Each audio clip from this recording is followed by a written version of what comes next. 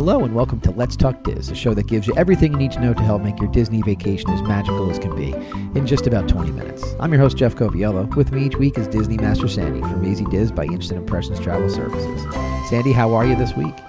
I am doing great. How are you? I'm doing very well. I am very excited to talk to you this week because you got to experience something that I've just had to look at walls over the last, what feels like years, just looking at it in Epcot since they've started this transformation. You got a chance to walk through and preview Moana, Journey of Water. I am so excited to share the preview with you. It really exceeded my expectations. I think guests are going to love it, and October 16th, the general public opening date can't come soon enough. And it's right around the corner, which is really, really exciting. I know just like everybody else that's been to Epcot recently, every conversation I have with folks is I just keep saying there's a lot of construction. There's a lot of construction. So let's lead with the question for folks that maybe haven't been to Epcot since this construction started. Where is this Moana Journey of Water attraction? So I will say there's still a lot of construction. Yes, of course.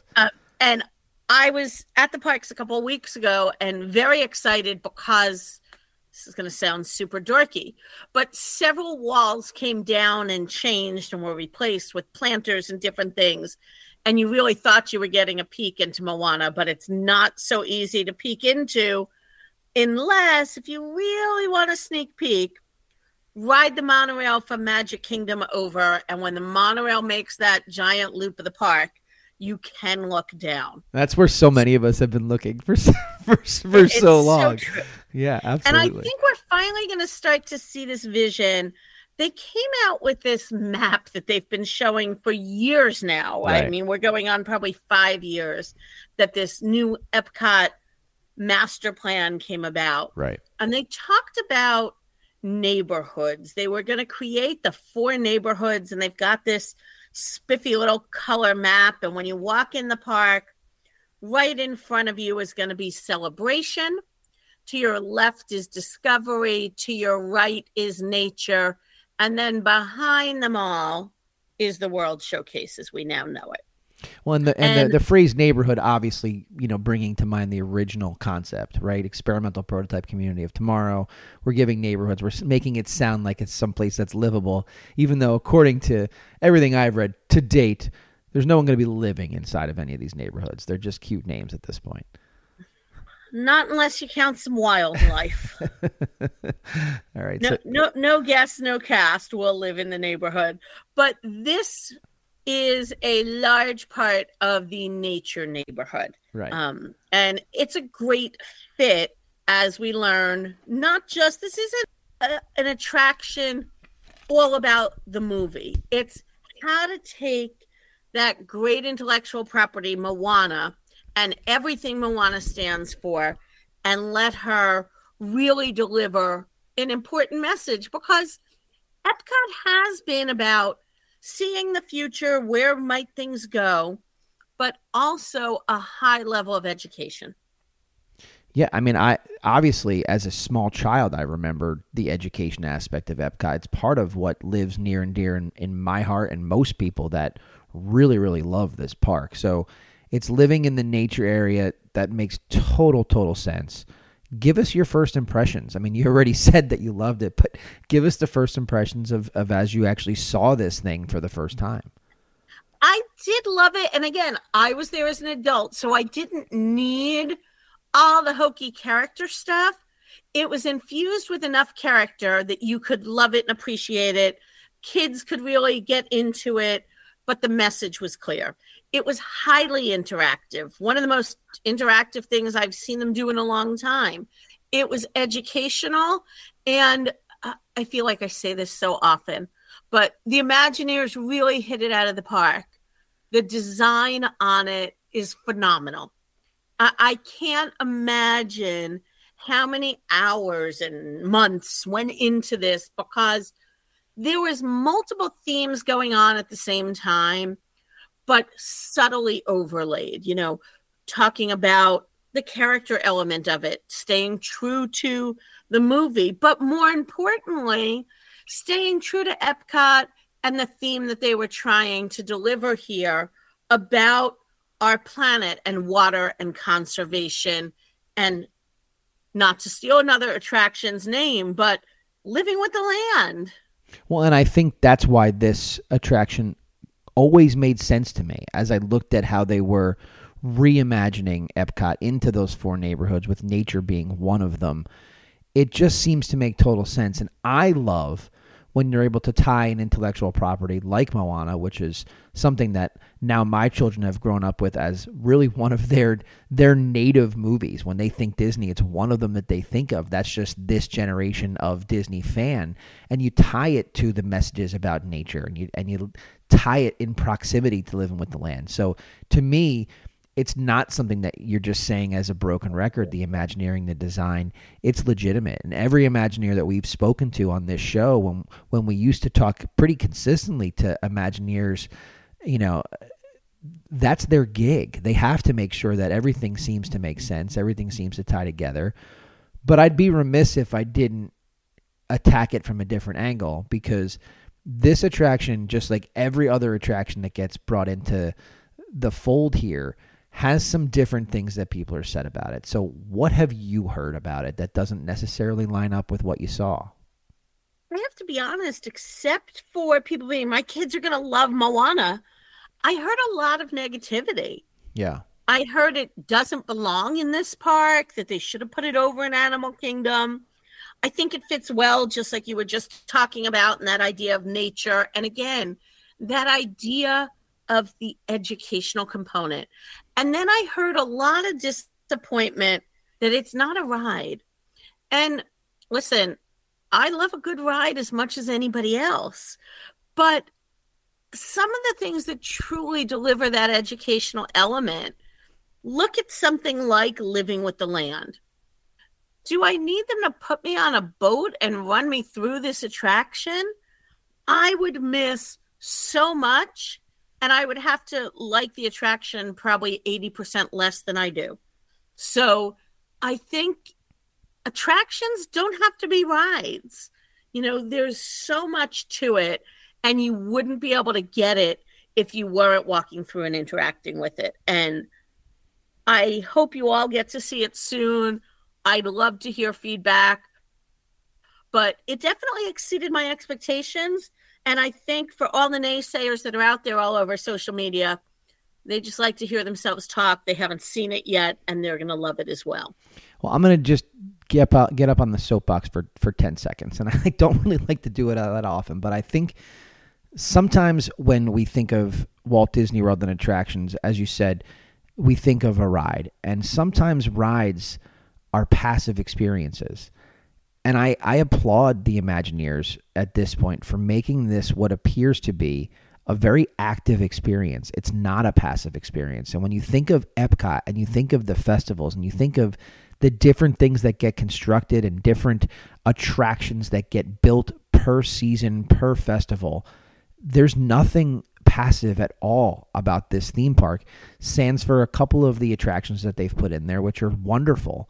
But the reality is Epcot by nature, no pun intended right now, is not meant to be a passive experience. It's meant to be an active one. And so I think we owe it to the Imagineers to wait to see the completion of those 4 neighborhoods to really judge whether its place is appropriate or not. I think it's very hard.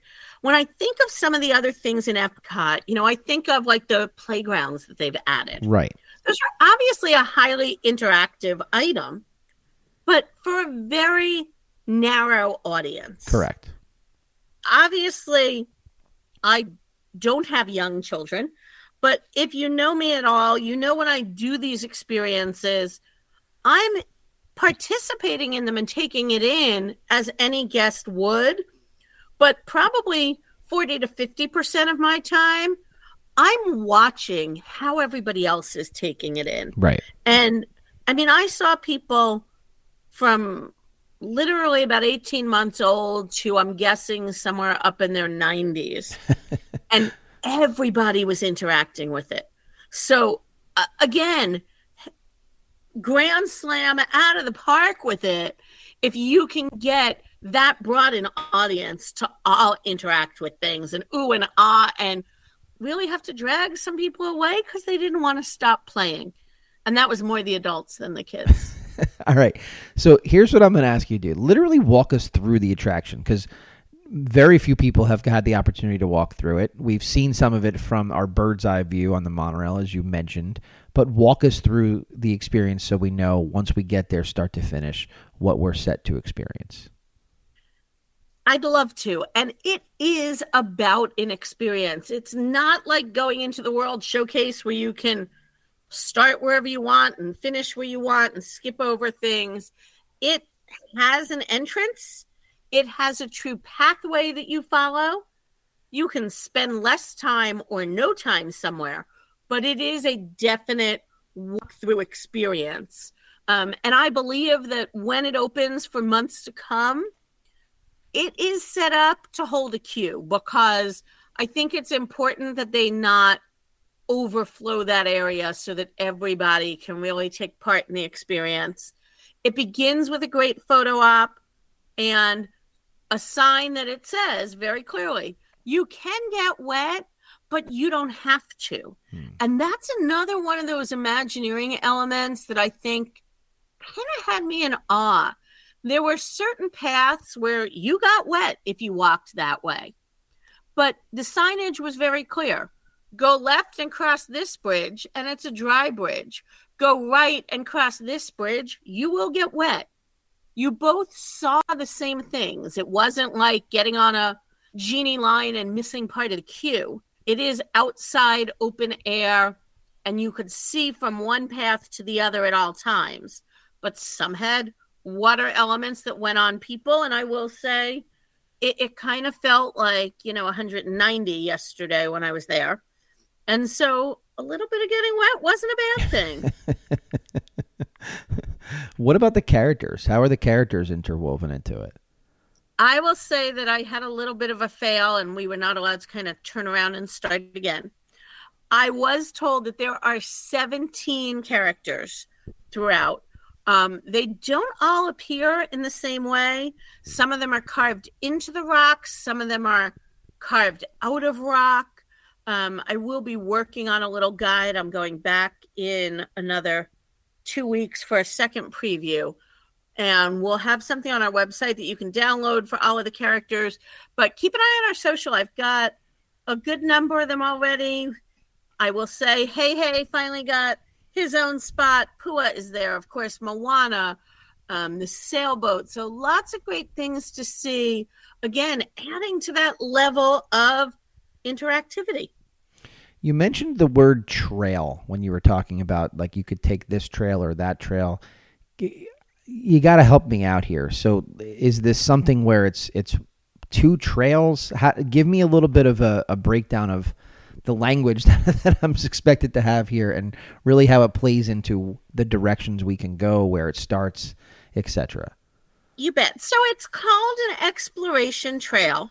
It's divided into 9 areas of water because, again, the key thing behind this is the education, and it's understanding the water cycle and all the different parts of our world that make up water, but also, again, to kind of not have everybody just standing there and reading. The majority of these 9 areas had a really fun interactive element. The trail really guides you, but then there are some parts, like we got to a very small little lake. And when you got to the lake, it said wet area, dry area. And so it was just how you went over the lakes and through the lakes. But again, almost think of it, if you've been during the Flower and Garden Festival and you've been to the Butterfly House. Yep. That was actually one of the first things I thought of when you started describing this. It has a very distinctive trail. You start at the beginning, you end at the end. I would say, and I'm really bad here, but I would say that the Butterfly House is probably 10 to 15% of the length of the trail. Okay. And just imagine, like I said, there's 3 spots that I can think of that kind of have a fork in the road, but again, you're able to see that other side the entire time. So it's not like, oh, let me do the dry side. Now let me do the wet side so I can see what's different. Right. It's very obvious what's different. You're not getting wet. I'm getting wet. And you're going to see how I'm getting wet. Because I'll walk you through all of the different areas. And it really is thought-provoking, even as an adult. I mean, listen, we all understand things like stream and mist and water spouts and all of those things. Sure. But to go through them, one right after the other and really kind of think about it and play with it, it does give you a new feeling for what is going on. I will say they are clear when you start and throughout, A, so that you understand, and B, so that you don't drink it. This is not a wasted water ride. It is continually reflowing the same water. So it's not, it's a recycled water. Do not put your water bottle under any of the little spouts that are meant for you to play with to get a drink. Yeah. That is not what this is about. Okay, so you mentioned the water cycle, though, so take us through it. Every section that you get to starts with a sign of where you are in the cycle. And then again, most of them have an interactive part. So we start with rain. Again, we all know what rain is, and it's this monster rock that they have, and cut out of the rock, or I think they have 6 or 7 little stations, again, because you're going to have one family kind of at each station, which again, that's why you don't know how long this is going to take. It depends how many things you want to stop at. My answer is all of them. And how many people are there and how long you play. So the first thing to simulate rain is a musical strings fall set in each of these rocks. There's about 10 or 11 little rainfalls coming down, and you can run your hands through it. And as you move your hands through the water strings, it plays different musical notes for you. No, that's cool. And it's a long enough section that, you could be at one end and you could have your kid or your spouse or your date or whoever doing it with you. So the difference of playing it alone, then playing it with 2 hands, maybe you bring in another person. Again, even as an adult, something that just kind of really started you in wanting to play and see the effect of the water there. Okay, very cool. That's the rain. Yes. Then we moved on to the stream, and you'll see throughout the experience, there's like 3 little water drops that make up a logo. And often you find them on the ground, and that's where you need to stand to get the most interactivity. So with the stream, you were able to raise your arm, and as you raised your hand, the water got higher and higher along with your arm. Oh, cool. And again, we all kind of conceptually know how that works. But again, as adults, you're kind of standing there and you've got the water going 1 foot, 2 foot, 3 foot. It's rising. Then you're like, all right, let me drop my hand and see if it falls. Yeah. Very and so, cool. Again, adults play, kids play. You can do it together, create a lot of fun there. Sounds good. So that's the stream. Where do we go after that? The wetlands is one of those fork in the roads where we had to cross that little pond. And that one really doesn't have much of the interactivity element to it. One is kind of going on a bridge with dry water. One is going across wetlands that has water running across the pathway. Got it. Okay. Making way to. And that is where you will find our good friend Hey Hey. Ooh. So keep your eye out for him there. That's a nice tidbit. I like that. Where do we go after that? Then we head to spring, not as in the season, as in water spring. And again, it's another chance to make water jump. So with your arms, you're creating those little water arcs and sending it different places. It might be pretty hot and sunny at this point. It's one of the only spots that has a bench in it. And if you look very carefully when you go to sit down at the bench, the armrest is carved out to be Pua. Oh, cool. One of those character spots that will just are subtle. I like it. Yes. From there, we make our way to? From there, we make our way to the section that they call land, which is a waterfall. There are 3 different little alcoves to continue on the pathway through a waterfall. One of them is totally dry. 2 of them are wet. And if you read the sign, again, this does require a bit of reading. So if you've got those second graders, third graders, it's a great way to have that educational component. And it gives you a little tip for how to part the seas, so to speak, so that you can literally walk through a waterfall and not get wet. The backside of water. Looking very much forward to that. There you go. If my number is correct, we've got 4 more. And usually when you say that, that's your sign that I'm talking too much tonight. No, it's just that I'm not the math person. So I'm trying to get us to where the proper amount is. So I think we have 4 more. The next one it's going to bring us to is the lake, which is the one that we've all kind of seen the previews of. That is where that absolutely gorgeous Te Fiti is. So that big green goddess from the movie. Nice. Some great photo ops. They actually set up a whole little area with a little display there. They also have like a side profile that you can do with her, do some great selfies. I will say again, we talked about how this is a walk-through attraction, but there's not exits. You need to get all the way through. Right. So it's like Wonka's factory. You got to go forward to go back. You got to go forward. Yeah, that's good. And again, here's my dorkiness. Here's my taking one for a team. Sure. Right before you get to Te Fiti, there's a sign for restrooms. And I was like, I can't wait to see what they've done. Because I will give a shout out. My absolute favorite restroom on property is in Toy Story Land. I think it is the best themed restroom anywhere on property. Okay. So I was very excited to go see how they themed the Moana bathroom. When the cast member that was there with janitorial services, there was kind of a little line outside the restroom. And he said, it'll be a minute. This lady is in front of you. I said, no problem. I just want to see.